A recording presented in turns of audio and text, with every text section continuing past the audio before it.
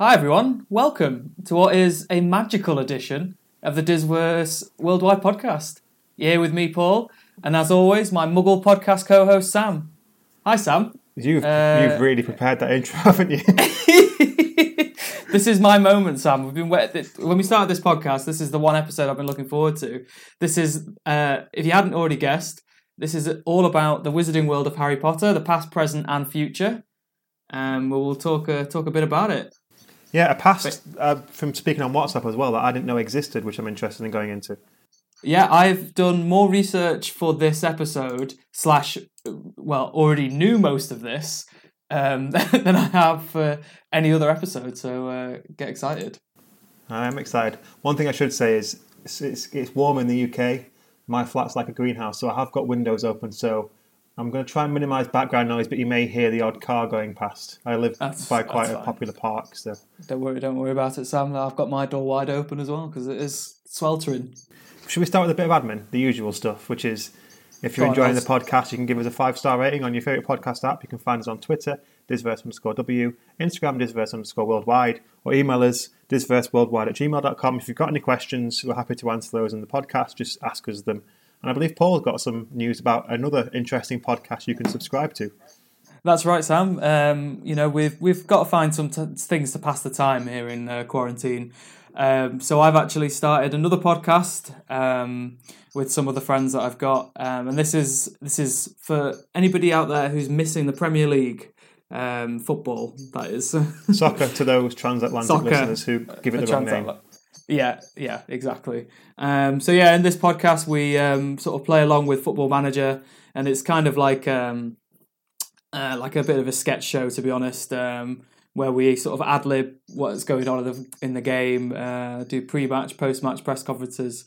But a little bit of a spoiler for it, it doesn't go too well for the manager. Is he going to get sacked, or? Well, I hope not, because then we'll run out of content. No, he just goes to a new club. It's kind of out of our hands because, as I said, we are letting Football Manager decide our fate. So we'll just have to see.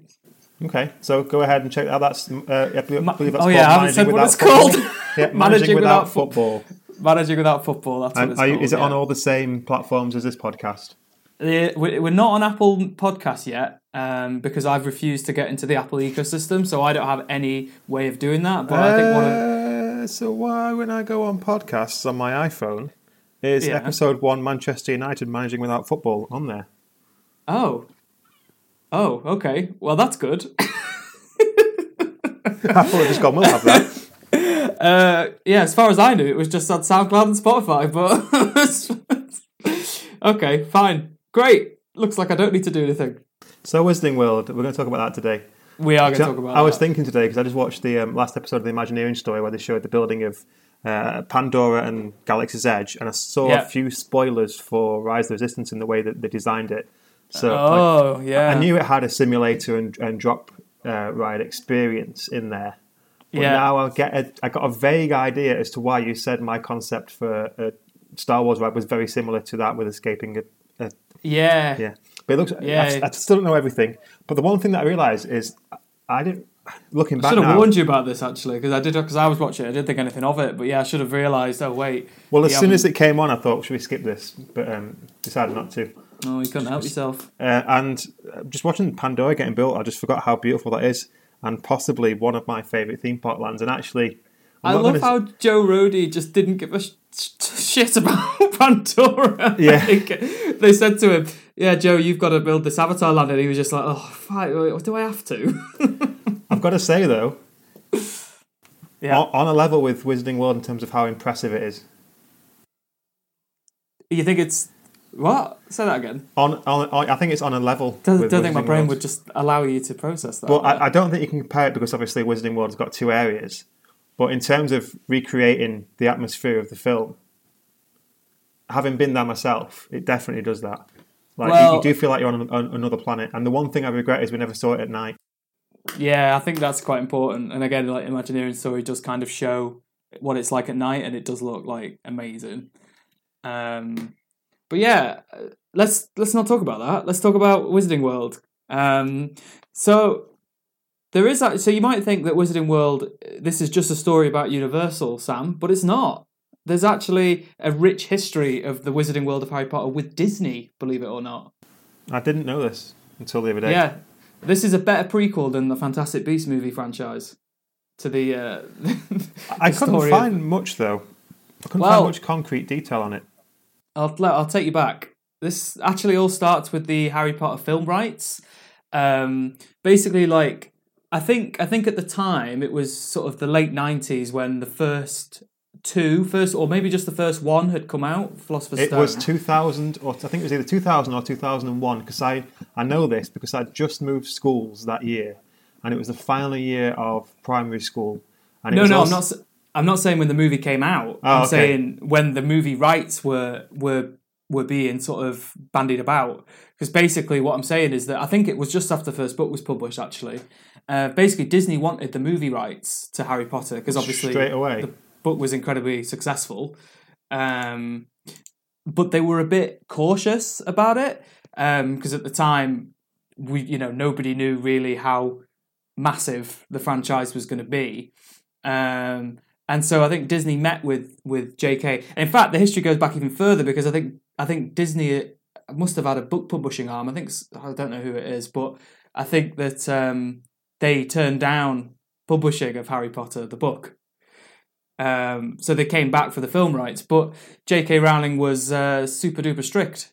She wanted a whole British cast. She wanted to retain a lot of control over the production. Disney wouldn't have been allowed to just use her characters kind of like willy-nilly. So which they would have wanted to do. And they basically just walked away from that. And then Warner Brothers swept in and said, listen, JK, we'll do whatever the bloody hell you want. Just you tell us what to do. We'll spend the money. We need it. And that turned out to be a pretty good move, I think, by Warner Brothers. Because we do know that J.K. Rowling was famously strict on the set. Like, she basically picked out certain actors to play the characters. She had a lot of control over what things looked like. It's quite unusual, I think, when film rights get sold. But she did a pretty good job of retaining a lot of control over her characters. Do you remember going to see the first one? Like, of course I do. I remember. Yeah. I remember it. That's such a clear memory. Like, it was straight after school. So I remember we went to a cinema in a place called Centertainment in Sheffield, which is like it's got like a venue arena, like a music arena. It's got like chain restaurants and a Cineworld. Yeah, we went there to see it, and I remember I was sat in my school uniform, and he got to the part with the troll in the dungeon, and I remember thinking, like, this isn't even that far into the book. There's still loads left, and I was really. This would sound really sad. I was really excited that there was still loads more of the story left in the film. Yeah. Yeah, I mean, I guess, like, for the listeners, we are in that generation who grew up with these books as they released. So as they released, we were almost like the exact right age for when each one came out. It was basically the we're same. Very, very lucky. It was the same school year as me, basically, that I was in. I don't know if you're the same age as me, or if there's a few years difference. I mean, I think for me it was like I might have been like the year below the exact year because I think you're a year or two older than me. I'm 30 this year.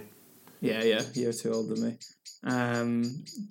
But it was close enough. Because then I think basically the films sort of caught up with me effectively. So like the books I was a bit behind, but then as the films were released, that was almost like the perfect age. Like Daniel Radcliffe, I think, is only a year older than me. Yeah. So yeah, there you go. But yeah, I mean, I think I've made it pretty clear on this podcast so far. I'm a huge Harry Potter fan. I love these books. I love these stories. When I was at university, I started the Harry Potter Society. So big shout out there, Lancaster University, Harry Potter Society. I don't think I do a good enough job of getting across the fact that I'm a massive fan as well. Just because I'm such a big fan of Disney that I find myself just defending that corner more than anything. Yeah. I mean, fair enough. You've got to have a bit of conflict on the podcast, haven't you? Yeah, but I mean, I'm sat there looking to my left, and there's a bespoke wand from Ollivanders in Universal. Yeah, I've got one of those. It's not mine; it's my girlfriend's, but I did buy it. So. She got chosen. So, the wand chose her, and then she decided that she didn't want that wand and got a different one. That same thing happened to me. I did get picked. I was complaining in the queue how only little kids get picked, and they must have heard, and so they picked me. Well, it couldn't have gone better. We were late, and she got up early to go to Star Wars with me, and we were late going to Universal for Harry Potter, and she wasn't very happy with me. And so we went straight into all the vans, and I thought, please, if she gets picked, that's going to turn everything around. We're going to have a nice day. And she got picked. Yeah. Brilliant. My bad. So basically, Philosopher's Stone comes out, does gangbusters. Then Disney come crawling back to J.K. Rowling, and they say, we want the theme park rights and the movie rights for After Goblet of Fire, because actually originally that was just for the first 4 films was the original deal. Well, if I remember right, the books hadn't finished before. No, they hadn't finished. So. No, there was I think there was still 6. There was definitely 6 and 7. There were probably 5, 6, and 7 left. Yeah, something like that. Probably. Yeah. I can't remember. I'd have to look at the dates and how they line up. But basically, Warner Brothers were not too happy about that, believe it or not, and swept back in and quickly made a deal with JK before Disney could make an offer. And that means that they actually were the first people to implement Harry Potter in the theme parks. So back in 2001 in Movie World Australia. I was going to say, I was trying to think, I thought there was a Warner Brothers place that you spoke about actually in Australia. Exactly, yeah. We touched on it a bit because I have been there. So it was called the Harry Potter Movie Magic Experience. And as I just flubbed it there, it sounds like the sort of thing I would name as we've done on this podcast. Just or Universal. What it is. Yeah, or Universal, yeah.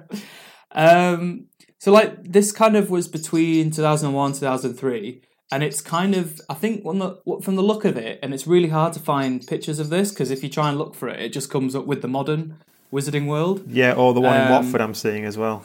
Yeah. So I think it was kind of like a little bit of a cross between the two. So I think it was like scaled down Diagon Alley rather than like a full scale one that we see in the modern Wizarding World. And they had an Ollivanders, I think, and some real owls. But from what I understand, it was like a guided tour, so you couldn't really explore. You had to sort of stick with your tour guide, and he would show you around. And then I also found this bit of detail that says that they had walk around characters, which is kind of like just creepily described as like young cast members. Sounds to me a bit like child labour. Yeah, I'm looking at pictures now. It's indoors as well. Oh right, okay, there you go. I've actually found on Park a website called Parks PARKZ.com.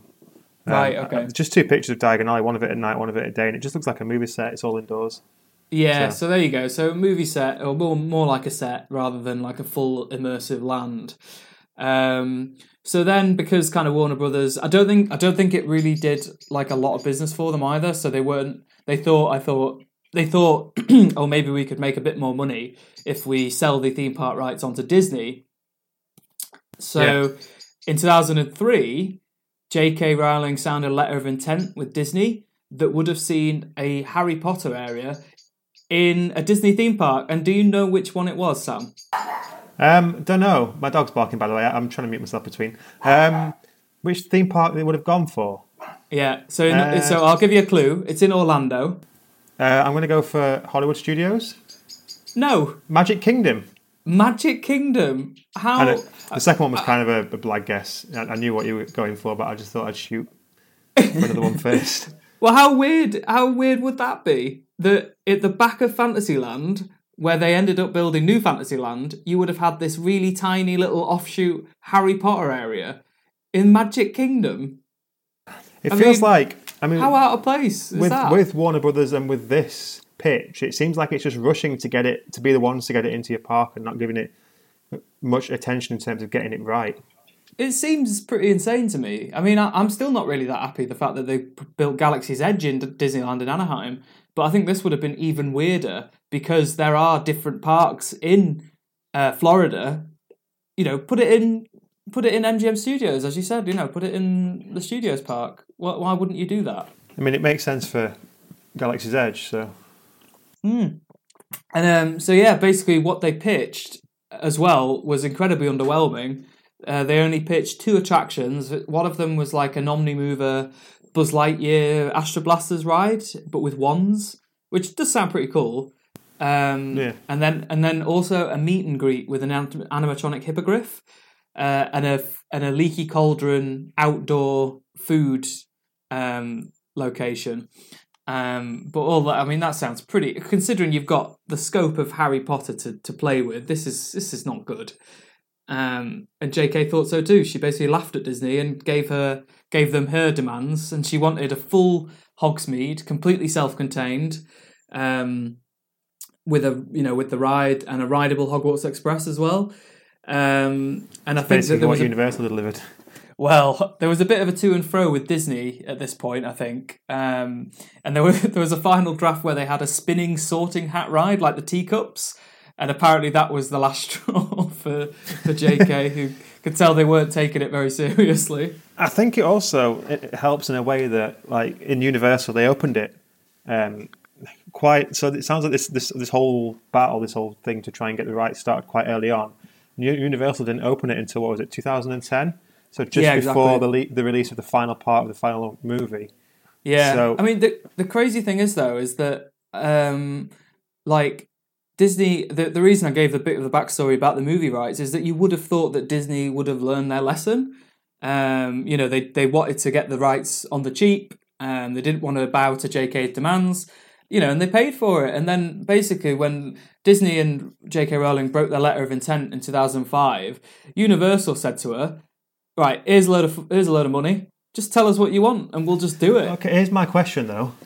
Would this have been different if Bob Iger had been chairman at the time? No, he was chairman at the time. That's the crazy thing. So he apparently J.K. Rowling and Disney were talking at this time, and then Bob Iger took over and had a meeting with her, and apparently left the meeting not happy with her, and basically just like, she's too demanding, like, she wants to spend too much money, we don't want to do this, and that's when Universal came in. So yeah, but I think this was like really early on in his tenure, like really, really early, as in, within the first year. When they were still playing Recovery and didn't have the money that they had when they started doing things like Toy Story Land and Galaxy's Edge, basically. That's true. And started just buying up massive film franchises like they were nothing. Yeah, so I think like Universal then gave her some plans and she said, all of this is wrong, but you're on the right lines because you're prepared to just spend loads of money on it. Do what I want. So she basically said, you've got to do this for Hogsmeade, you've got to have a Hogwarts that's, sort of to scale, etc.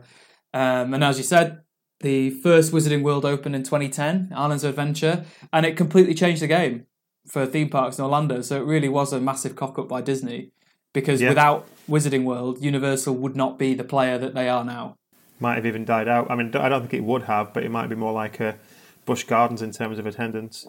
I think it definitely would. I mean, and I have to say, like, this land was without doubt the greatest immersive experience in the world when it opened. And in my opinion, it's only been topped by Diagon Alley. And I know that you're putting out there Pandora and Star Wars as well. And I can't comment on Star Wars because I've not been. Well, I can't comment on either because I've not been to either. But I find it very difficult to believe that they would beat either Hogsmeade or Diagon Alley. The detail that they've put into this land, it is like stepping into the real life Hogsmeade and Diagon Alley. It is, both times. Incredible. Both times I went, I spent, like, we're talking literally hours just exploring, looking into windows, looking at all the tiny little details, and there's stuff there that the vast majority of guests will just walk past and never ever see. And that's the beauty of it for me. So this is it. This is the difference, right? So you are such a massive Harry Potter fan that I don't think you'll ever find a land that you think is as good as that, because that is the perfect place for you to go. Because it's done so well. No, it doesn't matter what Disney do. It's not Harry Potter. The same way for me, Galaxy's Edge is the best theme park land I've been to because it's Star Wars, and also again because it's done really well. But here's a question for you though: do you think that Galaxy's Edge could have been done better? And this is a kind of a cheeky question, because basically what I'm saying is, if they'd done it to original trilogy, do you think it would have been better? Honest answer, it's going to be a strange one. No, I like the fact that it's not original trilogy, and it's not really. I mean, you've got Kylo Ren, who is a pretty cool character. I do really like Kylo Ren, but it's not. You're telling your own story in Galaxy's Edge. It's not really following either. It's just set at a particular time in, I guess, Star Wars history. Yeah, okay. So fair enough. I think they were very clever in the fact that they didn't try and create a Mos Eisley or a Tatooine. They created an entirely new place. So it's your own story. I think if they were going to do it more themed on a specific movie, then yeah, I would prefer original trilogy because I'd love to visit Hoth or Mos Eisley. But because it's not that, and because of the way they chose to do it, I don't think I would have been happier either way. I'm just happy with what it is, and I guess that's the difference with Pandora as well. Is just meant to be the place that the film is set. The reason I say that's so immersive is because you do feel like you're on another planet when you're there. So it does what I mean, I think it sounds cool, but I just don't think it could have the same. I mean, maybe you're right. Maybe it is just because you can't flow around it in the same way. Like Galaxy's Edge, there's so much to do other than go on the rides. Whereas Pandora, there's one restaurant and 2 rides. They always have. So the shortest queue for the ride is probably for Na'vi River Journey, which is about an hour long, which is a really cool ride. It's a very beautiful river adventure, but the queue is just too long for how short that ride is. And then we've got sirens going past. Someone's gone for the 3rd jog of the day. Then you've got Flight of Passage, which is easily a candidate for best ride at Disney, and also is it possibly for Orlando? I'm not sure, but just the fact that unless you stay on property and reserve a fast pass 6 days in advance, or go when the doors open, you're going to be waiting at least 2 hours to go on it. So you just can't flow around it the same way you can other places. Yeah, I mean, what I'll say about the Wizarding World, which might just apply to me, but it definitely doesn't just apply to me. I think it applies to a lot of people, but between us, is that it evokes raw emotion for me. I think because the franchise means so much to me, there's nothing like being there, because it does just feel like you are in that world. And they've kind of, they play on it as well, because they've got speakers all around that are playing the Goodbye Hogwarts music and stuff from the films, brilliantly scored by John Williams music. So it's more, to me, it is more than just a theme park land that's fun to be there. It does actually evoke genuine emotion, which might sound crazy, but and the only place it was the same for me, because the first time I went as well, I just couldn't believe it. And Galaxy's Edge is the same. I don't think you can ever say one is. I think they're both just amazing in their own right, and I don't think you can ever really pick a best. You can only pick a favourite. I think. Yeah. So, because the rides in both as well are just fantastic. Yeah, I mean, I get this emotion in the Magic Kingdoms as well. So when I'm when I've been in Magic Kingdom or Disneyland Paris or Disneyland in Anaheim, the main parks, I do get a similar feeling. I mean, it's definitely some form of nostalgia that is being, that's how they get you in it. Do you know the place get you when you're young? The place I get it, which is a weird place, is walking up Sunset Boulevard in Hollywood Studios towards Tower of Terror. Really? And also walking in the entrance of Hollywood Studios. I just love the way that's designed. Cool. Yeah, I mean, fair enough. I think for me, these Hollywood Studios doesn't really mean anything to me, because the first time I went was 2014. So I kind of actually no, it wasn't. It was a bit before that. It must have been 2010, because I went to. I was actually lucky enough to go to Wizarding World opening summer, and also Diagon Alley opening summer. Nice. And then we've got Galaxy's Edge opening summer as well. So we've covered our bases, really, haven't we? We've both been to our Perfect Land at opening. In fact, it was 2 weeks after it opened for us. And I think you went pretty much opening week, didn't you? Oh yeah, I did. It was really touch and go actually for Diagon Alley, because they were sort of not sure when it was going to open, and I think it had only been open for 2 weeks when we went there, and it was kind of it was a double-edged sword really, because it meant that Gringotts was almost impossible to get on. We only went on it once, and we had to wait 3 hours, and we had to get there an hour before park opening. You're describing Hagrid's to me. yeah, exactly. But the good thing is that Hogsmeade that summer was practically empty, and we could go on Forbidden Journey as much as we wanted. We could go on Dueling Dragons as much as we wanted. There was basically no queues at all, because everybody was in Diagon Alley. So it did sort of help for that. But just walking around Diagon Alley, I mean, and Hogsmeade as well, but Diagon Alley's they stepped it up again.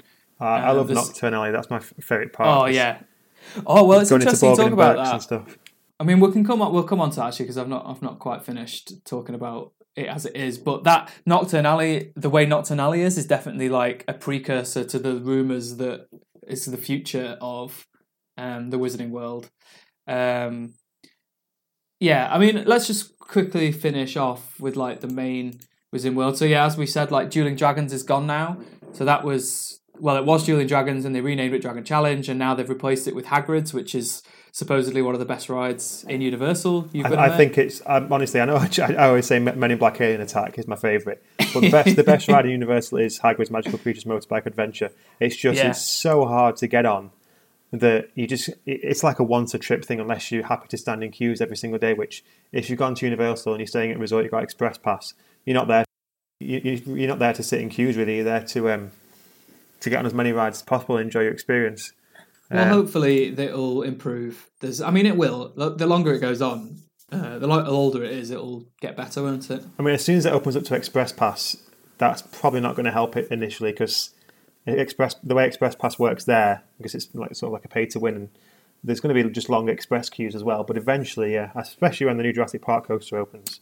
Yeah, maybe that's what does it. You have to open that Jurassic Park roller coaster. But yeah, best roller coaster that I've ever been on, hands down. Great. I mean, that's definitely a glowing recommendation. And it is a shame that Dueling Dragons has gone, because it was a really good roller coaster. But I think that this is a better replacement and it fits in better with the theme. Yeah, and Dragon Challenge or Dueling Dragons, I think I went on it when it's called Both Things. Was good, but I think it was at the time probably the third best coaster. I think Rip Ride Rocket and Hulk were better rides anyway. So fair enough, yeah. Great. So, I mean, I think what we've established there is that Wizarding World is, without a doubt, the greatest theme park land in the world. No arguments whatsoever. That's good. So let's move on. Honestly, I'm not going to argue. If anything, I would just say it's joint best with Galaxy's Edge. But yeah, it's definitely at the top of the tree. I think that we've talked about the rides enough in previous episodes. So if you want to go back and listen to us talk about Forbidden Journey and Gringotts, you can do that, because I think we've talked about them plenty. They're both excellent rides. Two of my favourite rides, really, ever. Particularly Forbidden Journey. Gringotts. So let's talk a bit about the future of the Wizarding World, Sam. Here we go. Well, the first thing I'll say is there are a lot of rumours flying around at the moment that the next instalment of the Wizarding World is going to be in the new Universal theme park, the fantastically named Epic Universe. But the rumour is that this is going to be a Fantastic Beasts area. Not only that, Sam, but the second movie in the Fantastic Beasts franchise. We think the second based on the locations they've chosen, but you don't know. It could be locations from the third, and the third could be a really good film for all we know. So yeah, they built Galaxy's Edge off the back of Force Awakens, which was a good movie. True. They just had a couple of disasters after that. So the rumour is that they're going to have a Diagon Alley rip-off from Paris, the Paris Diagon Alley, which I have to say, Sam, I can't remember a single detail about. No, it's like they talk about, what else did they talk about? The French Ministry of Magic, yeah, because I remember what that was like. Yeah, yeah. So the reason why we sort of mention Nocturne Alley is that the rumour is, and this is based on the concept art of Epic Universe, is that the majority of this land will be inside, which is quite unusual for a theme park land. But I guess sort of makes sense for Florida, because the amount of times they have to close rides down because there's a thunderstorm. Yeah, and it's really hot, so it's cool. The good thing about Nocturne Alley is nice and cool. Yeah, I think that's why I liked it so much. Yeah. So for this area, Sam, there are two rumoured rides. One of them is a chase of like Fantastic Beasts through the streets of Paris, and the other is potentially an indoor drop tower in the French Ministry of Magic. Now, it's about time they had a good drop tower, because at the moment I'm just thinking screens. Yeah, so I think now is a good opportunity, and I have to confess, Sam, that one of the reasons why I wanted to do this episode is so that I can bitch about Fantastic Beasts. Before you do, can I present a little theory that's a little bit out there? Please do. As to why they've chosen this. Go on. Right, so you've watched Imagineering Story and heard the story of Disneyland Paris and how much that was hated by the French. I think Disneyland Paris was a great idea, but I think they chose the wrong country. Yeah, I totally agree with that. Gone for countries that actually like theme parks, like Germany or Spain, where you can get good weather as well. Because obviously, you say you can't build one in England because the weather's always bad. But the weather can't be that different in Paris. It's not good. And at least we would have wanted it. But I think Paris is almost like the American choice for what they picture as like romantic, stylish Europe. Oh, it's Paris. Yeah, true. Yeah. And I almost feel like they're trying to do the same in Universal because they've already got this romanticised idea of London with King's Cross Station, and you've got all these like sort of English pubs and that kind of thing. Oh, okay. And I think they've gone, well, why don't we just try and get a little bit of France in there as well and try and get a bit of French culture, and we'll just go for Paris. Oh, look, this film's got Paris in it. Yeah, we'll go with that. I mean, what I'll say, I am about to slam these movies, but the idea of a land based in, the French Diagon Alley and these rides, I actually really like the sound of them. Like, from a stylistic point of view, the movies look really good because it's basically the same like production team from Harry Potter, and I think that they managed to create a brilliant look for the Wizarding World. So I actually don't have that much of an issue. Like, I could still go to this land and love it, despite how I feel about these movies. I know we keep talking about it, but Galaxy's Edge, it's set after The Last Jedi, which most people view as one of the worst Star Wars films ever made. But you still have an amazing time because you're not watching The Last Jedi while you're there. You're just getting immersed in the world of Star Wars. So it doesn't matter what the films were like as long as the theme park area is good. Avatar, not really a great movie. I've said that loads of times. Well, no, it's not a great movie at all. Just all style, no substance. Yeah, I mean, with Disney, I'd say that I'd kind of probably rather that they'd have done original IP than have Avatar. Like, I still wish we'd have got Beastly Kingdom rather than that. Having looked into that, I also wish we had Beastly Kingdom instead. Yeah, I mean, I trust Disney more with their own with non-IP based attractions and lands than Universal, I think. But it's always a worry, I think, when you build like a theme park land because it has to be with IP because it has to be timeless. And Universal, I mean, you've kind of seen this because in Islands of Adventure you've got Toon Lagoon with like characters that were already old when that was built, like these comic strip characters. Like, do we know who any of these people are? Any of these characters are? We just know that they're heavily sun-bleached. Yeah, well, that's true as well. Yeah, also a good excuse to have the land inside, so they don't have to repaint anything. Yeah, because the one thing I noticed when watching the Imagineering story is, like, particularly when they built Shanghai, they designed buildings and painted buildings based on the fact that this won't age well if you paint it this way, so let's paint it this way instead. Yeah, yeah, I definitely don't think Universal thought that through. I think the point you're trying to get at is you like the idea of the rides and stuff, but you just want to rant about how much you hate the movies. Basically, yeah. I mean, I love Harry Potter. Oh, sorry, let me start this again. I think I might hate these movies as much as I love Harry Potter. Because I think that for anybody who has watched these movies, you might know what I'm talking about, but basically we're getting hobbited here with these films. Like, they started... that's a good shout, actually. Yeah, like, they start... The premise, the original premise was that this was going to be like an Indiana Jones style, world-trotting adventure involving magical beasts, completely disconnected from the Harry Potter universe as we knew it.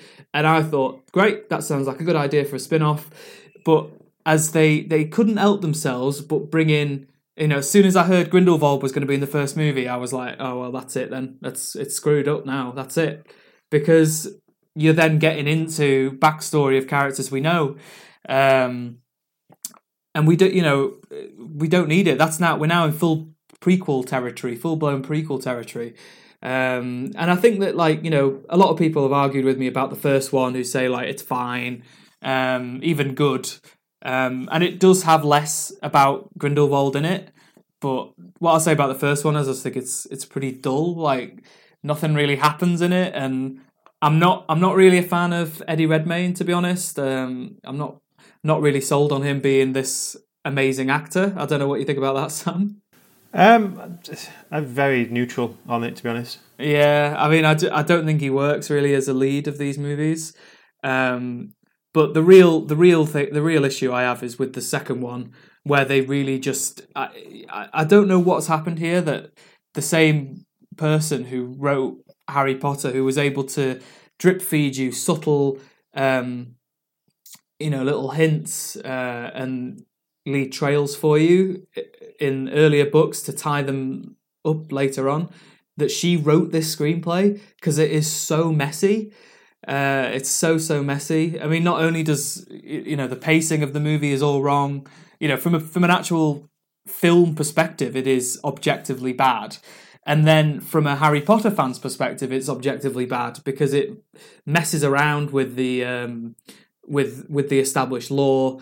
It says Dumbledore, like even just little things that big Harry Potter fans are just going to notice. Like with Dumbledore is the Defense Against the Dark Arts teacher in the movie when we all know that he was Transfiguration teacher. I'm sure you know that, Sam. Yep. Big problem I have in that. McGonagall's there. Professor McGonagall is in the movie, despite the fact that at that stage she wasn't born.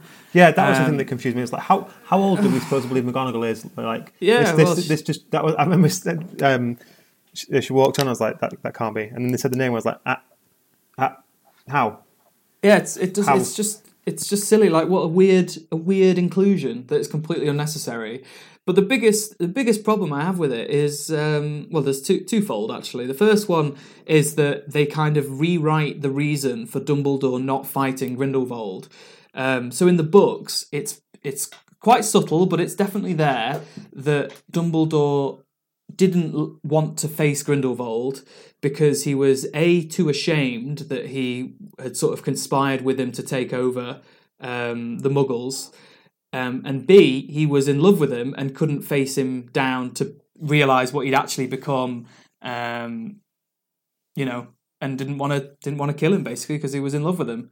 And J.K. Rowling sort of said after these books that Dumbledore was indeed gay and was in love with Grindelwald, and they now have like an opportunity to show that in the movie, and they don't do it. They barely hint that Dumbledore's gay, and then they also come up with this complete nonsense of a plot line where they had some blood-packed rubbish that means that Dumbledore magically can't face Grindelwald, which it just kind of ruins that backstory, I think, a bit. It all feels a little bit Rise of Skywalker.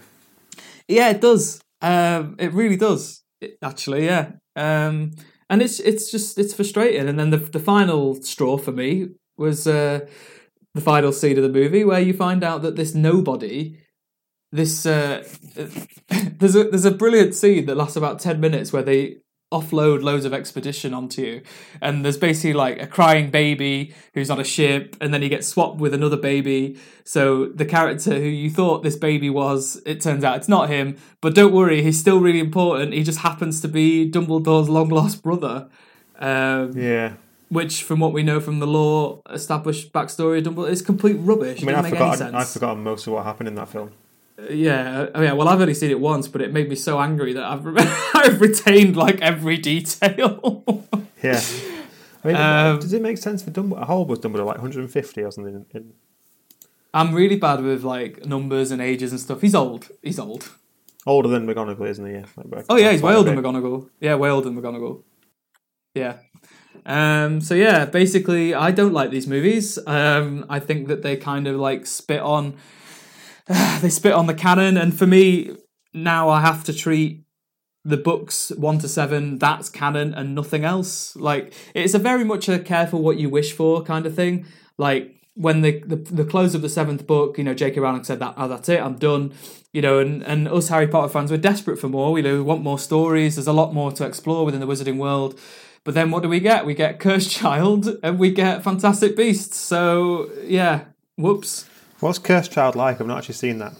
I mean, this is, again, it's another kettle of fish, this, but just a long story short, I've seen it as a play, and as a play, it's very good. Like the special effects are fantastic. I saw it in its first run, so I saw the original actors who were in it, and they were really good as well. But the story is complete nonsense, and again, it doesn't, to go from books 1 to 7 and into this, it's all wrong. Like the tone is wrong, like the way the magic works is wrong, like everything's wrong. It just doesn't feel like it connects to the books. And actually, J.K. Rowling didn't actually write that. Like, it was two playwrights, and she was kind of like just okayed it. So you can kind of understand that. But yeah, I don't treat it as canon at all. It's like Welcome to the World of Star Wars, where it's basically they made the prequels and then they went, right, let's just keep making films until we get a good one. Yeah, it's disturbingly lines up very well with what's happened to Star Wars. Having said that, Mandalorian is great.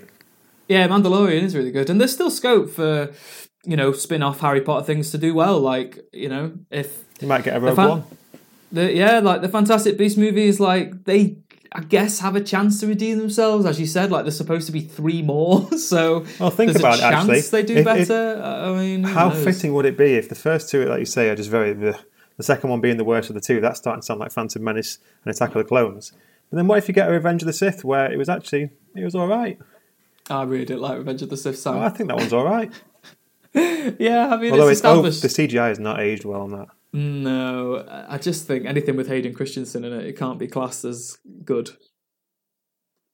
That's a fair point. Bless him. I got nothing against him, but it was not good with Anakin Skywalker. No, the best thing about that was Ewan McGregor. So. Yeah, and he's coming back, so that was good. Yeah. So what would you see instead then? What would you do in Epic Universe instead?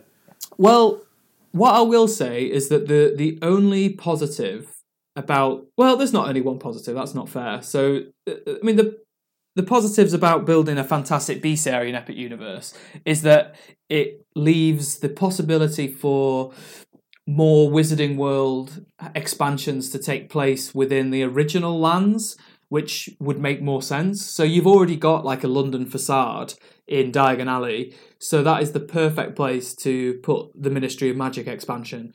And I think they've got space for it, so what I would like to see is a UK Ministry of Magic within that, or next to Diagon Alley. Because I mean, in terms of Epic Universe, I guess Fantastic Beasts as an expansion does kind of make sense, if I'm reluctantly saying that, because I guess in terms of from the original Harry Potter, I guess what other big wizarding area could you base a new land on? You couldn't. Yeah, exactly. Because that would be suitable. It's a different park, so it has to make sense. It can't just be the Cursed Forest, for example. Yeah. Forbidden Forest. Sorry, can't be the Forbidden Forest because, Hogwarts is a few miles down the road. So how is the Forbidden Forest there? Yeah, exactly. It has to be an entirely new place. What else could it be? Could it be what other locations? Unless you have something terrifying like Azkaban, or something like that. Well, that's it. Because you don't want that, do you? Really? Because you still want it to be. Because everything else is London, isn't it? So, the Ministry of Magic's in London, Diagon Alley's in London. So it wouldn't really make sense to put that in Epic Universe because it's a different park. No, exactly. Yeah, I mean, to be honest, there's not really much more that you could do outside of expanding where Hogsmeade is. You could expand the grounds of Hogwarts, couldn't you? You could go for the Quidditch ground. You could do a lake. So there's the scope to have more attractions based on sort of those things. But in terms of transplanting that into a whole new park, it wouldn't really make any sense. Yeah. So maybe then, being hopeful. This obviously these plans may have even been in the works, but we don't know if they have been in the works. They might be shelved for a little bit now, given the current situation. But expanding what they already have would make more sense if they want to get more of the original stories in there. And to be fair, I think they will, unless this coronavirus pandemic completely destroys the coffers of Universal and Disney. So this could well be the end of the boom that we've been seeing in the last 5-10 years, which is a shame. But yeah, I think it's fair to assume that anything that's not started yet is subject to being cancelled. Yeah, so what we might see is that we might go another 15 years or so until they start thinking about further expansions. Yeah, by which point we've probably got another 10, 15 Star Wars movies for them to go with. So, I mean, I think Galaxy's Edge will definitely get an expansion sooner rather than later. Well, I'll say again, sooner rather than later, but soon. Soon. Yeah, well, I mean, it's getting the Star Cruiser, isn't it? So. Oh yeah, that's true. I guess that's sort of. Well, hopefully still is anyway. Yeah. I guess now that you said that, that's what they need to do next. A hotel. I need a Harry Potter hotel. Yeah. Well, because Universal don't really do, or haven't really done the whole heavily themed hotel, with the exception of Portofino Bay. Yeah. Which needs a serious refit, from what I understand. And apparently, Pacific, what's it called now? Royal Pacific as well is quite well themed, but they haven't done an IP themed hotel. And it doesn't really need to be in your face. I mean, Animal Kingdom Lodge is technically Lion King themed, but it's very subtle. Yeah. So just if they themed a Harry Potter hotel, like, it would make so much money. Like, so much money. Theme the rooms around dormitories, have like a great hall, restaurant. Like, I mean, it writes itself. It writes itself. It would be just an open goal, really. Like, I mean, I'm not one for sort of paying over the odds for like a hotel, like at a theme park, because obviously I just want to be in the park. But I would pay to go to this hotel without. Would you have it like the Star Cruise, where you tend to get kidnapped for 3 days, or would you have a bit more freedom? I think I'd rather have a bit more freedom. I'm still not sure about this Star Cruiser idea. Will they stop you leaving Galaxy's Edge? Like, I want to go into Toy Story Land. I think they will, because I don't know how they're going to do it, but from the sounds of it, maybe they won't let you. Maybe they won't trap you into Galaxy's Edge, but they will say like, right, we're going back to the Star Cruiser in 2 hours, so you've only got 2 hours to wander around, so you don't really have enough time to explore Toy Story Land or Tower of Terror or whatever. It's probably something to add on as part of a trip, but at that price, it's insanity. Why would you pay extra to have less options on your Disney World trip? It don't make any sense to me. Yeah, Disney World, there's lots to see. Yeah, because they say, like, this is a cruise, but on land it's like, well, yeah, but it's not actually a cruise. You're not in the middle of the ocean. You can go anywhere you want. It's like, yeah, no, I'm in Florida. Like, I was on a plane. I saw where we landed. Like, we're in Florida. We're not at sea. Yeah. So to answer your question, no, I don't think they should do that for the Harry Potter hotel. I think it should just be a hotel that you can go in and out of as you please. But one thing I wanted to quickly mention as well is that I liked about the Wizarding Worlds. I like the it's the best. I think it's the best dining in the park as well. In terms of like it's well themed. There's a good atmosphere. And it's good food as well. Yeah, and good beers. Good beers. Special beers. I mean, it's just like going to the pub in England, but you're getting charged 3 times the price. But you don't care really, because it's just part of the experience. And also, but they have unique beers though. Yeah. That's what I'd have. That's what I had. I wouldn't have the. What did I have now? Imports. It was named after a dragon. I can't remember what it was called. Yeah, but Disney ripped that off as well. I mean, everything in Galaxy's Edge was done here first. Like they ripped it all off. Is what I'm saying. Yeah, but it's better because it's Star Wars. Well, we could sit here all day and argue that. And maybe I think at some point we will do probably a Wizarding World versus Galaxy's Edge episode. It's a tricky one though, because you haven't been yet. So I know. So and I'm supposed to be going in September, but we'll see. Oh well, yeah. Just for the listeners, there is a rumor that Disney World, well, any Disney park actually, won't reopen until January 2021. That's based on one person's analysis, though, isn't it? And it's still seen as the worst case scenario, isn't it? It also seems really unlikely to me that Disney would do this of their own back, because as we've said, they want to reopen and make that money. Listen, if that is the case, I won't be upset if my trip gets cancelled and I get my money back, because if stuff is closed for that long, we're heading into some seriously dark waters, and so that's very true. Getting that money back would probably be a good thing. Yeah, it's a good point, actually. But, yeah, I mean, hopefully I'll go to Galaxy's Edge in September and get to go on Rise of the Resistance. We'll see. Yeah. I mean, it almost makes me worry a little bit about my planned trip for September 2021. Oh, you'll be fine. I mean, you would have thought so, wouldn't you? Yeah, I mean, if we... I don't know if we'll reschedule or what. We'll have much more worries if we're still having problems at that time. So we talked about the past, the present and the future of Wizarding World. Was there anything else you wanted to talk about? I don't think so. I think we've covered pretty much. I know I could give you another 3 hours to rant about those. You movies. could, yeah. I mean, I could talk about it for a long time. It's only the one. It's also one of the only places where I thought that the merch was worth buying as well, because a lot of things. Oh yeah, we should have talked about that a bit. Actually, should we? A lot of the things I find in Universal, I'm looking at that and I'm thinking I can get that on my phone for a fraction of the price from Amazon. There's nothing unique about it, but Wizarding World actually has some unique merch.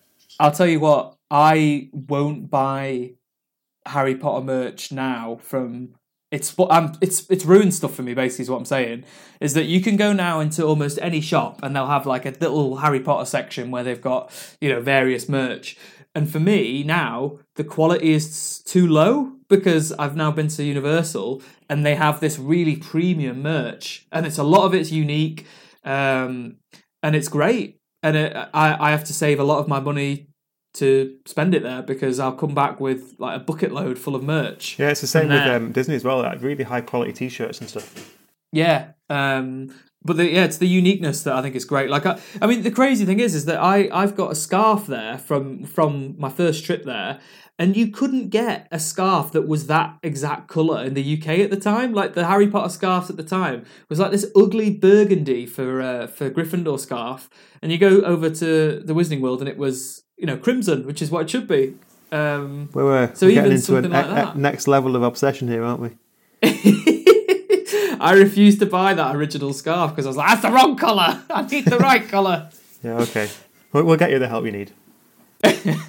Or just drop me off there. That's all you need to do. Just drop me off there and I'll just live there. It must be killing you to say that if we do go this year, we're not going to Universal. What are you doing? Yeah, I mean, when I flew over to California from Texas by myself last year for a couple of days in Disney, I had to tack on an extra day at Universal Studios Hollywood, and pretty much just because I had to check in with Harry Potter. If they didn't have Wizarding World Harry Potter up there at the time, I would not have bothered.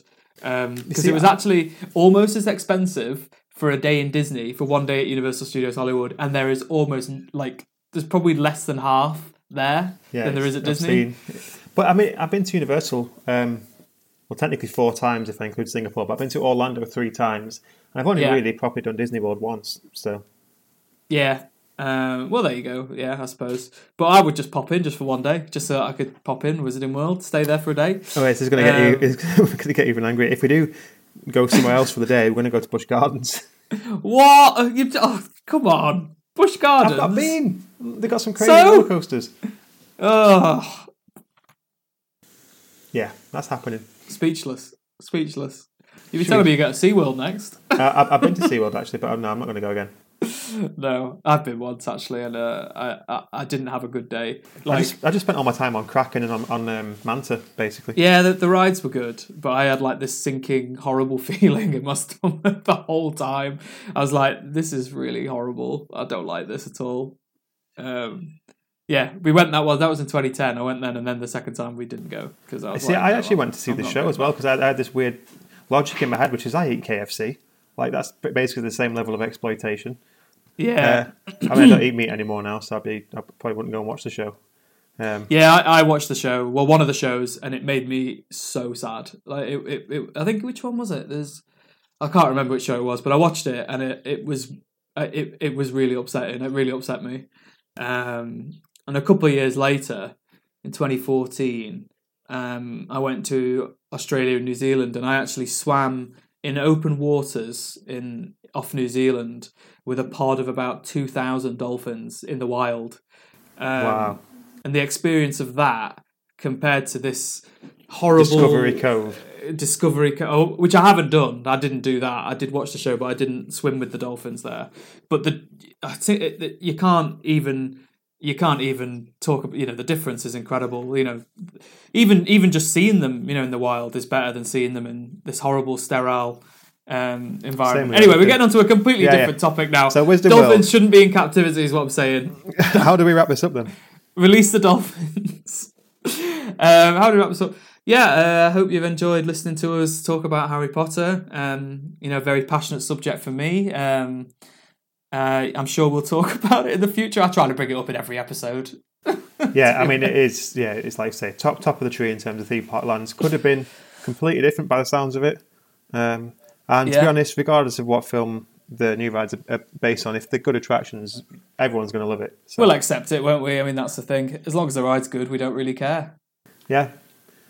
I mean, you can have an absolutely beloved franchise, but if it's a bad ride, cough cough Simpsons ride, then who's really bothered? Yeah, I mean, the Simpsons ride is probably good at the time, Sam. Yeah, it's just not Back to the Future. Anyway, Harry Potter.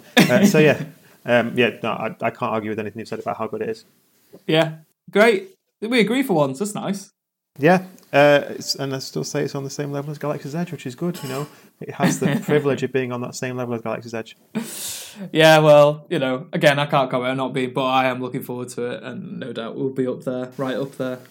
But yeah, if you guys love Harry Potter as much as Paul does and I do as well, then just let us know. Let us know what you think of Wizarding World, and if also, is there anything you would do with the new park? Any ideas beyond what they're sort of rumoured at the moment in terms of a French-themed sort of Fantastic Beasts style area? Yeah, because we can't think of much else really that would keep it in line with the films and the books. Yeah, exactly. Do you want to round us off then, since you started off down this journey? Oh my God, the pressure. What do you normally say? I don't know, just something like thanks and see you next time. All right, yeah, I could probably do that. Thanks for listening, everybody. We'll see you next time. Nailed it.